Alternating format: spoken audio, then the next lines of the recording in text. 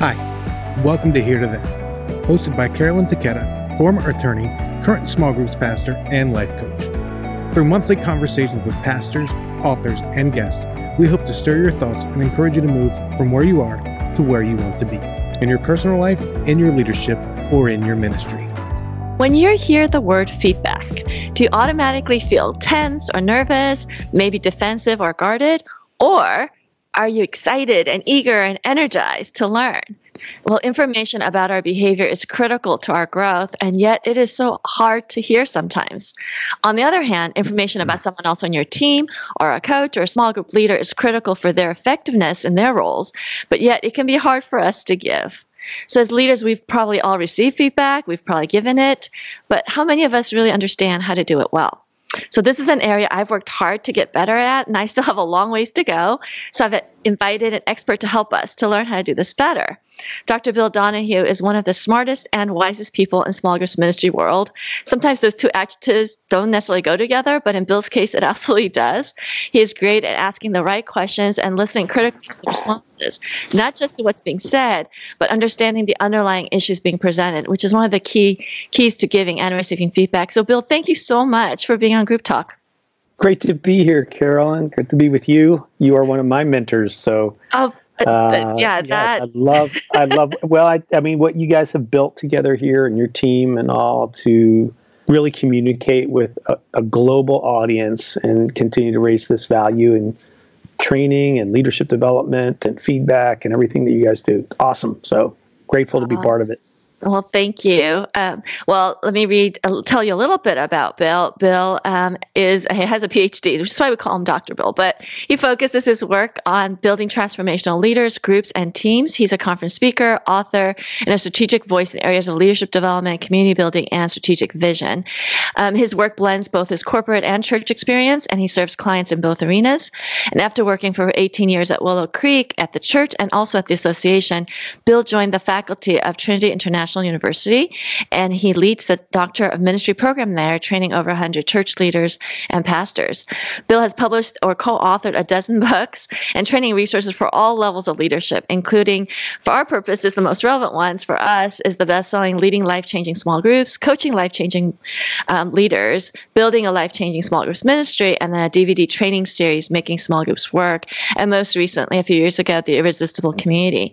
So I've personally used his books often, and I'm still using them. We were joking earlier off the air about how the Green Book and the Red Book are still my Bibles for small groups ministry. And those of you who have seen Bill's books, you know exactly which ones I'm talking about, because they're grounded in biblical principles, which are timeless, and they're also super practical, which I really appreciate when I'm training new coaches and leaders.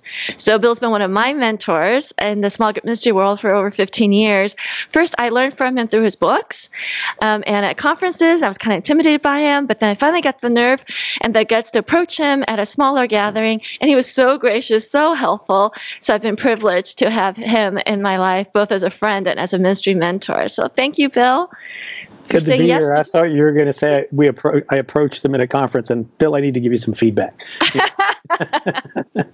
You're too kind, way too kind. But thank you. It's great to be with you. Like I said. Yeah, and I actually heard Bill talk about feedback at a thing we were at together, and he was just casually mentioning some things about feedback, and I was like, this is really good. So I started writing him down, and I thought I'd love to talk to him and pick his brain on this topic. So let's start here. So in a nutshell, Bill, how would you define feedback, and why is this such a critical skill for leaders to have?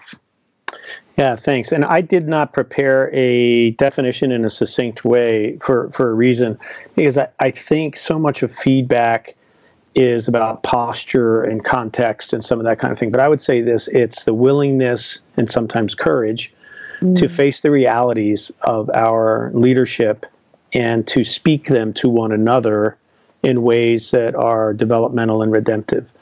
So I don't know if I could say that again, but I mean, that kind of flows through my head as I think about the sitting down with another person or a group and saying, this is the experience of reality I have with you. I want to say some things about that. I'm open to the experience of reality, so to speak, that you have with me.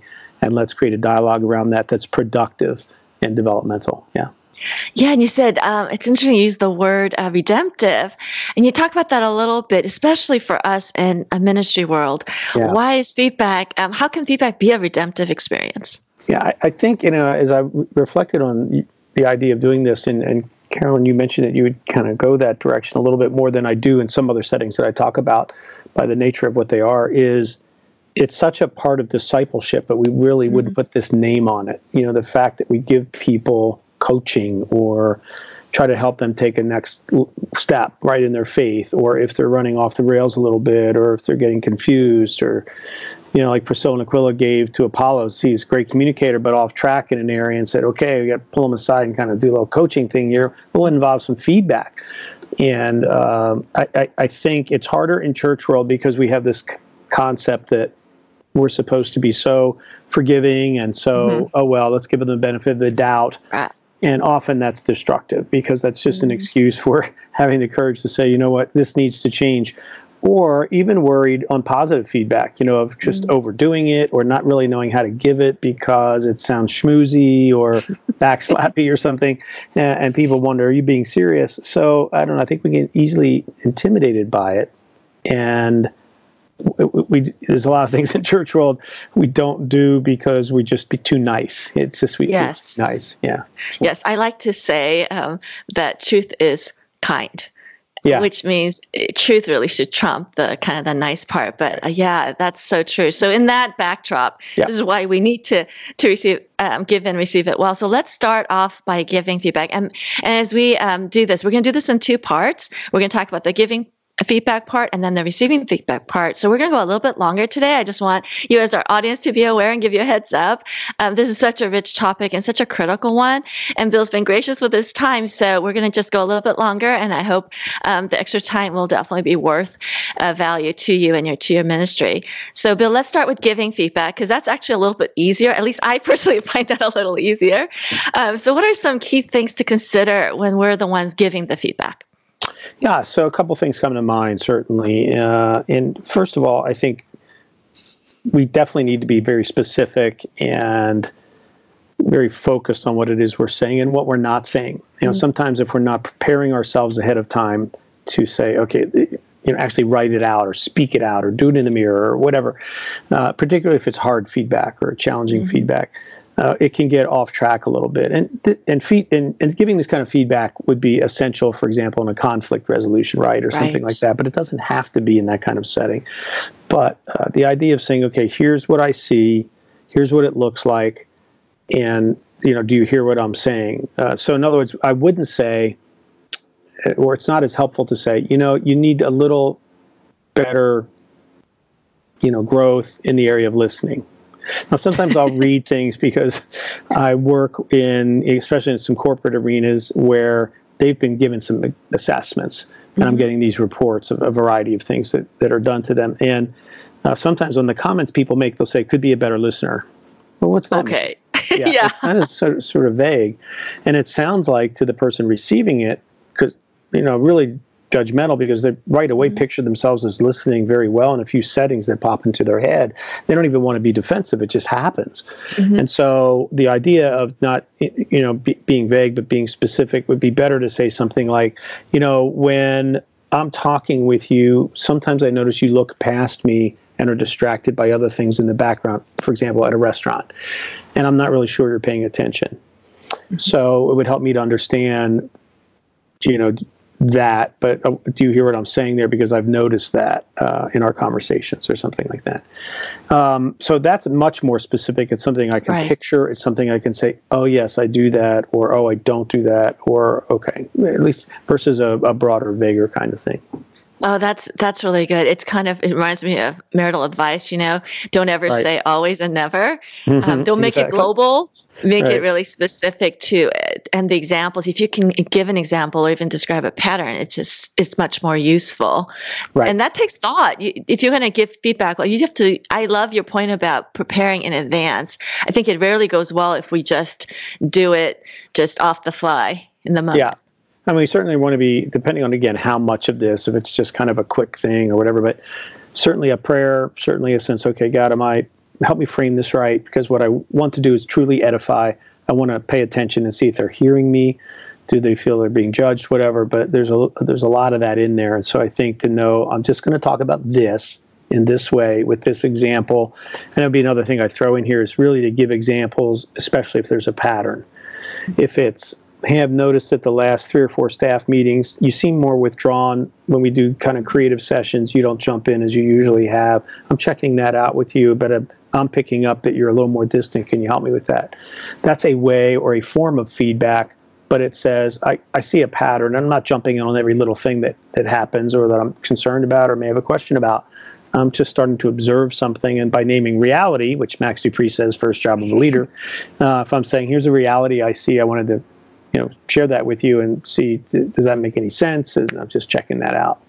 Oh, so I love very that specific attitude. examples are helpful. Go ahead, yeah. Yeah, I love that attitude, Bill. I just totally picture how useful that would be when the difference between naming an observation versus labeling a behavior as, you in that scenario, you can say, hey, you seem unresponsive, and you could have an edge to it. Or you can say, hey, I've observed this, that you seem to be leading back more. What's up with that? Like, Right. There's such a different tone with both of those. Well, and it's hard not to have emotion in it. Now, sometimes if I've been hurt, right, and I'm giving feedback, or I'm disappointed, or I know it's going to be a very hard conversation because maybe it's been enough of a pattern that it's leading to someone having their responsibilities lessened, or maybe they're not going to get the promotion they were hoping, or whatever. And you realize as you play it out, this could lead to that. And so it gets you a little, but to say, here's what I've seen and observed, and to put that ball back in your court, and say, do you hear what I'm saying there? Do you understand what I've observed? Do you want to add to that anything? It just keeps us about not that we're not talking about people, but we can focus at least first on the behavior or pattern.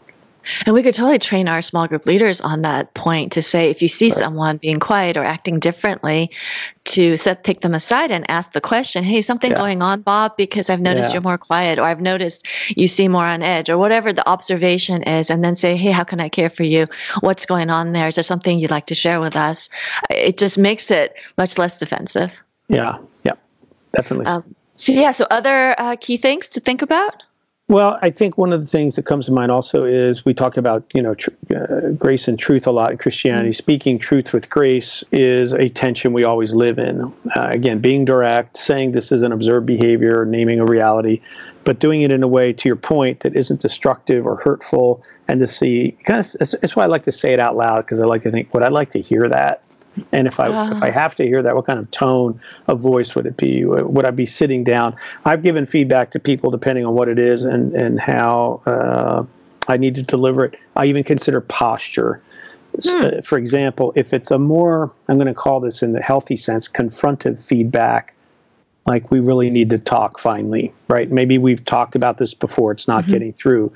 I call that sitting across the desk, and literally sometimes it needs to be delivered that way. It needs to have more of that feel like, here's a piece of paper, it contains 5 instances where this happened, or whatever. It's a little more direct, a little more formal even maybe, and very much more, I'm looking at you, you're looking at me, versus sitting down next to someone and being on the same side of the table, and kind of, if it's again a written piece or not, but just kind of the sitting next to says, I'm with you in this. It communicates something different. I don't have to be too close or awkward or anything like that, but if you sit down and say, come here, have a seat. I want to run something by you that I've been seeing, and I think you'll want to hear it because I think it's affecting your effectiveness as a leader. And I think that's another piece I want to add, that I'm giving this, and the reason I'm having this conversation is for your development, growth. I want you to think about it. So one thing we didn't cover in the more formal thing, and I missed it, was in the preparation of that sort of delivery. How do I want to set it up? Yes. That's really important. Do you set an appointment? Like the formal one, I could see on that one. And I've done that when I've had to release somebody or to remove someone from leadership. I've kept the desk between us, and I've said, hey, here's the date. I'd like you to come in. Here's what we're doing. So it sets a different tone than just, hey, drop by. I pull up a chair next to them and we're chatting. I think that context, really, those context cues help the conversation. Yeah, it does. And also, I think, yes, sort of what's happened, what the nature of the feedback is, the personalities involved. Is this a tender person with a lot of I mean, are they already kind of on the edge a little and they're concerned and it doesn't take much to flip the switch? And I don't mean they go angry, they just cave in on you. They don't hear what you're saying because of that.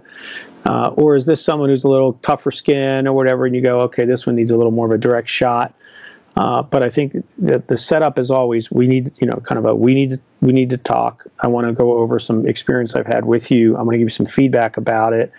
And my motive behind it, and the whole point in the conversation is, I think we can both grow together, if this is what needs to be said, in our relationship or in effectiveness in getting the work done, or helping challenge you to a higher level of leadership. So I want you to be thoughtful of that when we sit down and talk.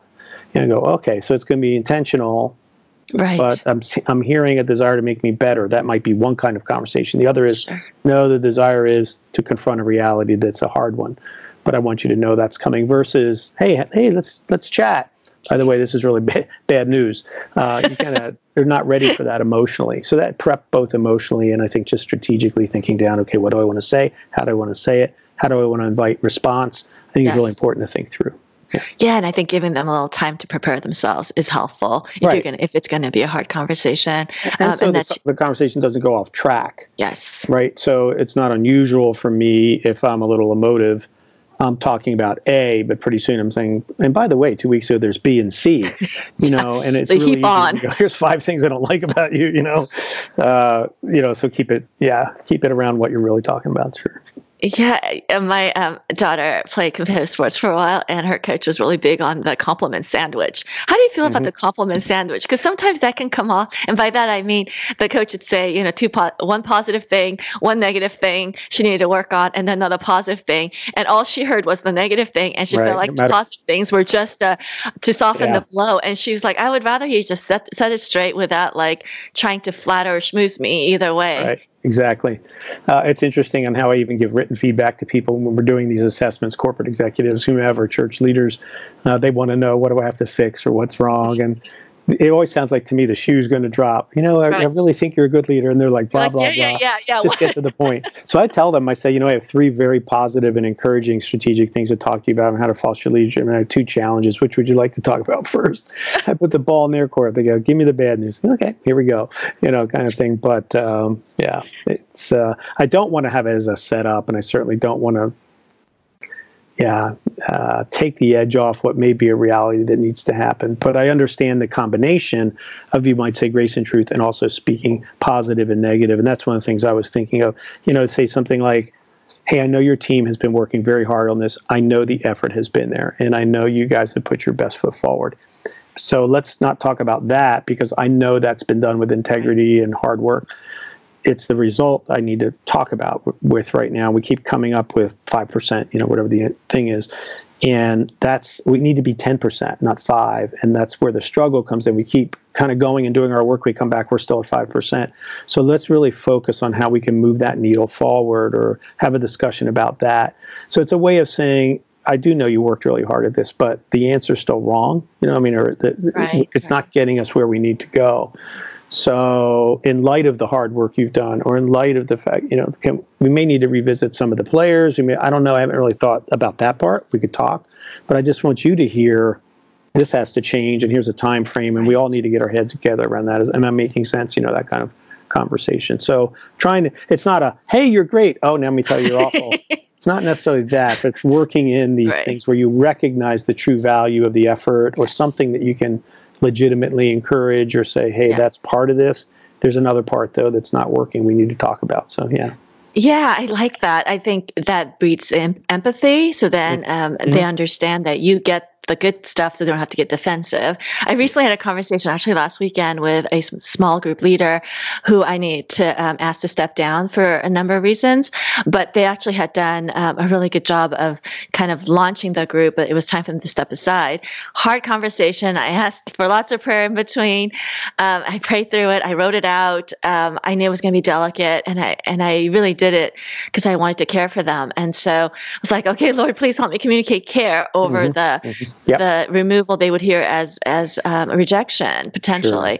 Sure. But I did the compliment thing without really thinking that part through. It really was out of to thank them. I started off by thanking them for how they have served and how that was pivotal for that time. And now we're in a different time, and now they need to step back. And at the end of it, God is so good. At the end of it, they really did feel cared for, and they said, "Wow, we haven't been in a church where people care for us and want to take care of us and are releasing us so that we can grow in these other areas." So they thanked us for doing that. And I was like, oh, thank God, Holy Spirit came through.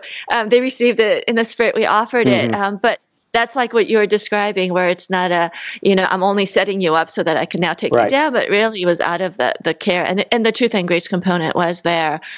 And those are hard conversations to have, but I think they're really trust building. Yeah. And I would say the harder the conversation or the more significant the issue, the clearer the truth needs to be and the stronger the grace needs to be. You just really need to think about, I think, both of those. It can't just be, wow, this is a big deal, so it's going to be a whole truth dump, which I'm not saying isn't legitimate. It's, how do I offer grace in this? Because it is, like you think of your conversation, you have to let someone go. And by grace, I don't mean a matching level always of emotion or feeling, but just a sense of, when you said it, empathy. The empathy factor has to be a little higher. I know this is going to be hard for you to hear. Yeah. I know it is hard for you to hear. I do find, though, but putting it on myself and saying, I know, boy, it's hard for me to say it. I'm not saying don't. I just don't know if that matters as much in the moment as me recognizing, I can see this is really hard for you to hear this. And just reading. Stopping and not putting value on it. Because, I've been in that situation. No, it's just saying, I know what I just said to you was hard for you to hear. I could pick that up as best I could there. I'm just going to stop for a minute, let you sit with that and respond. That kind of thing. Yeah. So. Yeah. And then I guess, so what about when you're going to say something hard and you're not sure if they're ready to hear it? Like, I feel like timing's such a big thing. Yeah, that's a good point. Yeah, with it, and then when you do that, is it helpful to ask permission? Like we say we've had a hard conversation, we've said some things, we've made some progress, but I feel like there's still some residual thing that could be said, but I'm not sure if you're going to go there. When we talk about the last 10% or whatever, right. The last bit. How do you know when or if you can go there with someone? I don't think it's a magic thing, and I don't think it's... Oh, darn it, Bill. Yeah, no, I wish. I think you walk into it, right? It's just, you keep walking into the water as it gets deeper, and you're just testing it as you go. And I think you just keep naming the reality. Say, we've had this conversation before, and we're still there. And here's how I see there. I've described.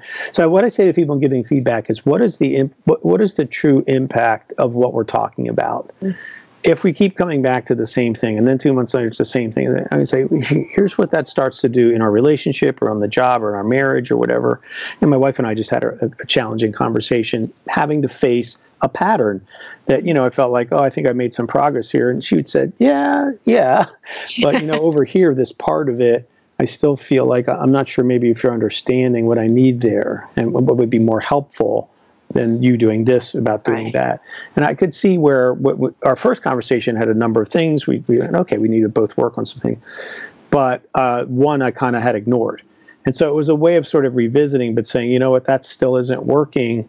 And it'd be very easy for me to go defensive or sullen or whatever, go inward and say, okay, I need to hear that again. But what I hadn't heard was, and here's what that does to me. So when she added, when we were on the third time around on this, it starts to make me feel like, I feel disappointed or I feel sad or I wonder, and that's a hard thing to say, but we have a relationship. So when you talk about it, what's the level of relational equity you have in there to be able to say, this just is really hard for me to hear again from you because I feel like we've been around this circle 3 times. Right. And I don't know what to do with that, to be honest with you, but I do know I can say this. It is hurtful to me. And then have people engage, are they repentant? Are they sorry? What can I do? Why do I keep missing it? Mm-hmm. And I think that's where we're going to talk in a minute about receiving feedback. There's a posture about all that for both in that conversation. But the courage that it takes to go, and can I just say this? It's usually the impact. And I do this in the work environment where I'm sitting down with someone saying, I'm going to tell you what people say here in this company about you when you do behavior X. And I'm going to put some of my own words to it and summarize some other things because I'm trying to protect people too. But I say, here's the gist of it. It's really around these 2 things, or it's really these 3, because I may get 8 different, but I can kind of, it's like these 2 things. Yeah, it's When you get energetic, you bowl people over. Conversations stop. Creativity leaves the room. People can't wait to get out. I say, this is what I hear. And the impact of that is boom, boom, boom, less productivity. Right. And I want you to hear that because that's what's happening. So to be calm but direct. And I don't have anything then. That's everything. I don't have any other hidden shoe that's going to drop. That's what I heard. Now let's talk about what you heard. Yeah. I love that, the focus on what is the impact we want this to have. So let's turn to the other angle. With giving feedback, we have some control. We can prepare for it as the giver. Now, the harder topic for many of us in leadership is the receiving feedback part. So what are some key things to consider when we're on the receiving end? Yeah, and especially sometimes I know we don't have a lot of prep. It's nice when someone gives it to us and says, hey, tomorrow we're going to talk about that thing we did or the thing that's not working or whatever. And you go, okay, here we go. But I think if someone starts the conversation, however they might start it with, hey, we need to talk, or we need to sit down and go through what happened yesterday or the meeting an hour ago. You have the sense that they're saying, I'm going to give you some feedback. So I think you can have a learning posture of humility and some openness that says, I'm inviting this. And say, okay, it sounds like this is going to be, and this is okay to always name reality. Okay, so already I can sense you're going to say some things that are challenging. And what I'm trying to do right now is just be open and receptive to that. So if you see things that communicate to you that I'm not, it may be just my emotion getting in there. So that's free to that's name so that. open. So I'm giving them permission to tell me, here's how I'm experiencing. You're listening right now. It doesn't sound like, you're doing this. You're sitting back, your arms are crossed, and you're looking up at the ceiling. It doesn't really say you're listening. So but I'm acknowledging. I can tell you right now, I've got stuff stirring inside me because we're already starting a hard conversation, and I find that helpful. That's really helpful. I have done that with my boss at times where I know he wants to give me feedback. And one time I said, I'm really churned up right now because that was a hard meeting. So give me an hour to process and kind of settle myself so that I can be in a better place to listen. And he's like, sure, go do that. And I think just to ask for what it is you're going to need, especially if you're an introvert or an internal processor, I knew in that moment I was going to say stuff I was going to regret and I was going to just lash out. That's a great observation you make about how we process that. And again, if you know people and I'm going to dump this truck a little bit and then I'm going to have to give her or him a day, a half day, some time, or to know that other person, when I push on this, they're going to push back. They're just a natural, well, wait a minute. What do you mean by that? They're just a person that's going to engage right away. So I need to be able to say, not again to get in a fight, but to go, I know I'm going to get a quick response right away, emotionally, even with whatever. And so I need to be prepared going back to the giver a little bit. But I think the person receiving has to say, what is my bent? Am I a withdrawal? So we use it costs a bit. It's not super off the charts, but it's not a cheap assessment, the Hogan assessment. And we use it a lot in the corporate world. And it's got a report that feeds back the effect, so to speak, of your triggers. Are they more like this or like that? And there's about 13 different things that can come together, but they generally fall into the two buckets. We would say the fight or flight buckets. So you have people that move toward, whether that's emotionally or even physically with posture or whatever, and then there's people that move away, and they may even nod and go like this, like they're listening, but inside they've already left the room. They have dug in. They're sitting there going, I can't believe this person's attacking me, but they're not going to say it. They're internal processors. They're withdrawing, and they may walk out of the room, and you think, oh, they heard me, and maybe they heard half of it, but they need time. They need time to go through, all of this because it's hard for them, and the space is absolutely required. So that's a good point. If I know I'm giving feedback to different kinds of people, and it is a hard conversation, what's this person like, or what are they likely to do, and how am I prepared? So if I'm on the receiving end, I need to be self-aware more. Yes. Okay, I'm a person that's I'm coming at you. Versus, okay, I'm going to have to work really hard to just listen here. So that's where I think learning to make some of those statements. Hey, me, I'll probably get emotional right now as you're saying this, but I'm trying to process it all. Okay, so I'm hearing lay it this. on me. Boom, boom, boom. Yeah, or reflecting back, yeah. And so that's another thing is you want to listen for understanding, not to argue or defend. And I think a lot of times when people start saying, well, here's what I want to say, you're already going, oh, yeah, well, I got stuff I got to say, too. True. They lose being present. They don't pay attention. So instead of being fully focused on the giver, and this is really hard if it's challenging feedback, So here, you just said this to me. You want me to understand that this is what the impact is, and you've seen it 3 times. Is that what you just said to me? That's really hard work to listen that way. Yeah. And to say back to a person, I think I'm trying to hear what you said. Is that right? Is that what you said? And stay relatively calm in that. That's really hard. That's very hard. It's pretty rare. I have to say, it's pretty rare. You used the word, Bill, triggers a little bit ago. Can you talk a little bit more about that? What do you mean by knowing your triggers? Yeah, and this is, this comes from a great resource by Sheila Hain and Doug Stone. Thanks for the feedback. It became a very popular book. And she gives a great talk at a couple different sessions. One is at a leadership summit, I believe. She's a believer. Yes. And she does a good synopsis there of about 20 minutes on the topic. And there's also some book summaries. And they're about 12 pages long on this book. So if you're not got to read the whole book person. But she mentions 3 they do, and 3 triggers, if you will: truth triggers, relationship triggers, and identity triggers. So a truth trigger is that just the nature of what's being said itself, flips your switch. It's just purely the content. It's just a topic, an issue, or something where it feels like I'm poking a little bit around something that you believe strongly about. Like if I said to you, I think you distorted the truth there in the meeting yesterday and you reported your results.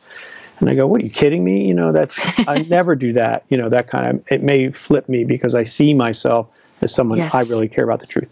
The second one would be a relationship one. It's like the person coming down the hall toward you and you're already like, okay, here we go. They haven't even said anything yet. But given the who it is affects how you hear feedback. Right. So I might hear it from you and be, oh, Carolyn shared this with me. It was really good. If it's Bob over here, it's like, Bob, what's he know? That's because it's Bob. And maybe Bob's really critical a lot. That doesn't mean Bob doesn't speak some truth, or I shouldn't be hearing some. So it's easy to dismiss based on relationship. Third is identity. It just gets at the very core of who I am. It's my ministry, which I just hold so dear, or it's my what I believe my heart is around something, and you, I hear, are attacking the very thing I was made by God to do. I amp it up in that way. Right. So those are 3 that they say tend to make us go emotional and unable to hear effective feedback. Those are really good. I think it took us a little time probably to unpack that, but a couple of things just come to mind. The relationship piece is so interesting because you're right. Depending on, who's giving it makes such a difference. So say in our context with the small groups ministry, you have a coach that's actually spent time building that relationship with the small group leader. Right. So when they come back and say, hey, leader, I noticed that you don't ask a lot of questions and you kind of pontificate. I mean, they wouldn't use that word. That word's a little loaded, but it seems like you spend a lot more time talking and less time listening to your members. Is that something maybe you could work on? If it's a coach that they trust, that they have a relationship with, I could see them responding very differently than if it's a brand new coach they don't have a relationship with, and now this person, maybe this person's younger, less experienced, is telling them that they're not a good leader, which then taps into identity issues of I'm a church leader. So I feel like of the 3, the relationship one might almost be a more visible one, a filter for people that may trigger their response. Yeah, absolutely. I think to your point, it's a relational ministry we're in. And so the relational cues are going to be up front a little more. And I do think the truth thing, that's really a tough kind of thing because we're people of the truth, or we like to think that we are. And so if either we're being attacked around the truth or we feel like it's a personal, somebody coming at me, that's tough. Yeah, the truth one, we've seen that pop up in small groups around politics, unfortunately. And we are in a political season where some people are really attached and feel like that there's things about that arena that is truth. Others have different views. So we've really worked hard over and over to train and to reiterate that politics really is not necessarily a truth-based thing, and to be open to different ideas, and there are groups around that. So we give feedback around that as well. So I think when you're receiving it as the recipient, is it good then to say, okay, what do you want me to do differently? Do you turn that corner? I think so. I think you need to, what would it look like for me from your perspective, what would it look like for me to change this? And I think that's a question most people don't ask. They'll sit there, they may even acknowledge, okay, I hear what you're saying. You hear that again, I interrupt too much, or when I get energetic in a meeting, I kind of take over and I don't listen to other ideas. Thanks for letting me know that. And the person feels like, great, I've delivered the goods. Yes. And the person gets it. But what hasn't been communicated is, so this is what it would look like otherwise if you did. So I think I'd like to see more of. So in other words, it's a less of, more of. So I'd like to see less of you taking over when you get energetic and finding the awareness to just pause, share your idea quickly, but invite others in. I'd like to see more of that inviting others in. And I think it would look better if, you just kept aware of the amount of energy you bring verbally, once you get excited about something, because you get louder and louder and louder, as we just talked about or whatever. So what I'm looking for is a little less volume and a little more collaboration in the room. And I think if you do that, I think you'll see better engagement, feedback from people. But that would be a way that shows me your, So by me saying what would it look like to you is really important, particularly in supervisory relationships, because I start running a narrative going, oh, well, I'll do this and not that, then I'll change this and I'll do that. That may have nothing to do with what the person really wants to see from you. Right. So let them tell you. And that way you can at least say, okay, this is someone I have to do this for. Right. And it's the boss piece or supervisory piece. But I think just knowing, and I've gotten better at asking this, and whether it's spousal relationships or others, saying, okay, so helpful would look like what? Or a step forward. I don't know if I can make a leap, because it's obviously it's a pattern, but what would a step look like? What would be helpful? And it would be like, well, you know what? A start would look like this. Boom. Oh, that's helpful. Thank you. Yeah, I love that, because it's much more collaborative. So you're not like the victim just listening to the feedback being dumped on, but you're actually then taking that information, and you said earlier in terms of giving it, so you're asking for specific and action items, or what I guess now in leadership circles they're calling instead of feedback, they're saying feed forward, which is what is the forward next step, and to have the guts to ask for it. Sometimes I think we don't want to ask for it because we don't want to change, but to ask for it. So clarity about word and clarity about what. Sorry, jumped on you there. Yeah, no. Give me some feedback. I interrupted you again twice. No, that's just you were saying something really important. I wanted to go, yes, good for you, but I cut you off. I'm sorry. No worries. I do that all the time. It's something I'm working on, actually. I tend to process fast, so I tend to interrupt. So I've been working on that quite a bit. But the idea of feed forward, which is a newer term in leader world, is to really ask for the specifics. But I was saying it takes guts to do that, because sometimes I don't want to change, and I don't want to be given those action items. But I think that it's what builds the relationship. So you're in it together. So I'm in a coaching relationship where we really have to sit down with the person, with the supervisor, and say, I'm going to help them communicate what has to be communicated, because we've already done the feedback, but now it's implications and what needs to change, and almost like, and if it doesn't, here's where we are. And it's not like you're fired next week, but at the same time, it's definitely a strong delivery. Like I got to start seeing progress over the next month or two here that looks like this. If we don't see that, then we'll be having a different kind of discussion. That's really where this one's at. And you really have to say the last 10% there. So, yeah. Yeah, but those are hard. Yeah. Hard. But with ministry, I think we sometimes use the language of, we want you to be really effective and be and utilize what God has given you to do. We know you can do this. You almost like cheerleading them onto it. So try, like in that scenario with interrupting a lot or talking too much as a leader, try in the next meeting, try to just say, a little bit less, and then just kind of work on it. And I've also done this with someone giving me feedback, and in a meeting setting, I'll say, okay, we have this meeting on schedule together. You're going to be there. Well, you just observe how I'm doing, and then let me know, did I accomplish the goal I'm trying to work on, which was whatever that might be, less energy, less interrupting, whatever it is.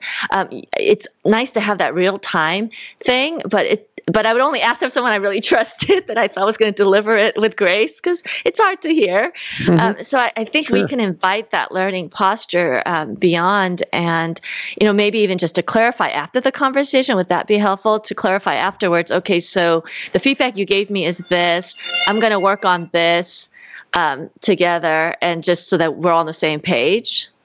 Yes. I mean, again, you go back to that collaborative, the expectation setting, the feedback in the midst of maybe a new reality. So let me give you an example to kind of pull a lot of this together, especially knowing you've been heard. So the person hears you, giving, then you feed back, okay, this is what I think you say. And then we have that agreement. A step further would be, okay, so, and I have a president of a hospital that's done a really good job with this. It took him a while, but he would always drift. He would start talking about the topic, and then 5-10 minutes later, we're on something totally different. The whole executive team's sitting there going, they didn't know what to do with it because he's their boss. And, right. So what do we do? Is he going to come back and put the plane back on the runway again? Or is he... And so we confronted him with it in a good way. We gave assessment feedback and said, not only is it that you acknowledge this, but here's what we're challenging you to do, to say to your team, I know I do this, and I'm giving you permission to call me out when I do it, and to say you're doing it. And, you can just call a timeout, or you can do something, but we can create a secret hand thing or whatever. But, we're drifting. We had a guy I had in a small group who would just constantly do this, and we would do the airplane signal, like put the plane down. Land the plane. Like, off again. It's like, land the plane, you're circling. And, but it's that, so he didn't. And then to watch the first few times, they kind of like, is he telling the truth here? Are we going to still get spanked? Will it affect my career path? And so he said, when you see me drift, just say, raise your hand and go, you're drifting. And I watched them change over time. And because the impact of this was 7 people in the circle going, when are we going to get back on topic? Right. And because of the 20 minutes you just spent, we're not going to be able to talk about what's on the agenda that's important to me. And so now I'm starting not to like you because you keep robbing time from us by doing this drifting stuff. So it's really important to be able, I think, to set up, here's what it could look like. And it's okay for you to call me out on that. So, but just last thing I'd say about the receivers, maybe try as best you can to say, I'm grateful. I know I'm emotionally part of me, maybe not right now, and depending on how the relationship is, and if you would want to say it's hard for me to hear it, but at the same time that you took some courage to share it with me and to help me be better, that means a lot to me. I'm going to work on this. And that leaves a door open for relationship building, I think. And it doesn't hurt to do it in writing. Yes. Not because you're just covering, but just to be clear, say, hey, boy, we had a good 45-minute talk there. I took away about 4 or 5 things. Here's what I understand, what you're asking, what you need.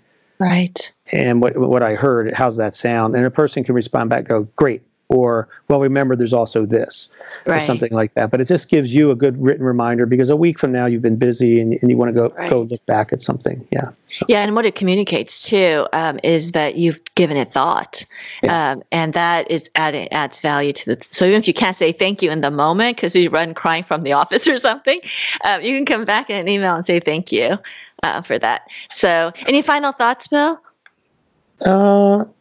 I think I don't want to sound like, because I have some good interaction around this, that I'm always great at it. I feel like for everyone, it's a tough growing edge. And I think as your leadership expands, sometimes you're speaking more to people who are in positions of power or influence. And I think to get good at this is really important, but we're all learning. So I think it's okay to start any of these conversations on either side and say, I'm still trying to learn how to do this, but I need to talk about something that's kind of bumpy for us. And I have 3 things I want to say, and then I'm going to ask you to respond as best you can, and let's create a dialogue around some growth and improvement. And just, if even you can do that and realize it's going to be messy and name it, I think that'll help a lot. But it's a challenge for me too. So I want everyone to hear that, and hear that just start the conversation. So much happens when you just start the conversation. Oh, that's a great place to stop and to end. So yes, the encouragement, start the conversation. Bill, thank you so much for this conversation. It's been so helpful. And if people want to contact you, they can connect with you through LinkedIn or social media, and also your email. And your email is? drbilldonohue@gmail.com. So it's just DRBILL, last name, Donahue @gmail.com. drbilldonohue@gmail. Yes, and Bill is also a great friend of the network, and he is on our Facebook group interactive page when he has time, so you can interact with him there as well. So again, thank you, Bill. God bless you and your ministry. Thank you so much. And thank you for listening to Group Talk. You can send us feedback by emailing grouptalk@smallgroupnetwork.com, or you can message me through our Small Group Network Facebook page as well. So thanks for listening, and we'll see you next time. Thank you for listening to Here to There. part of the Group Talk network of podcasts. If you like what you've heard, make sure you subscribe on Apple Podcasts, Spotify, or wherever you get your favorite podcasts. If you want to learn more, make sure you check out smallgroupnetwork.com for more resources.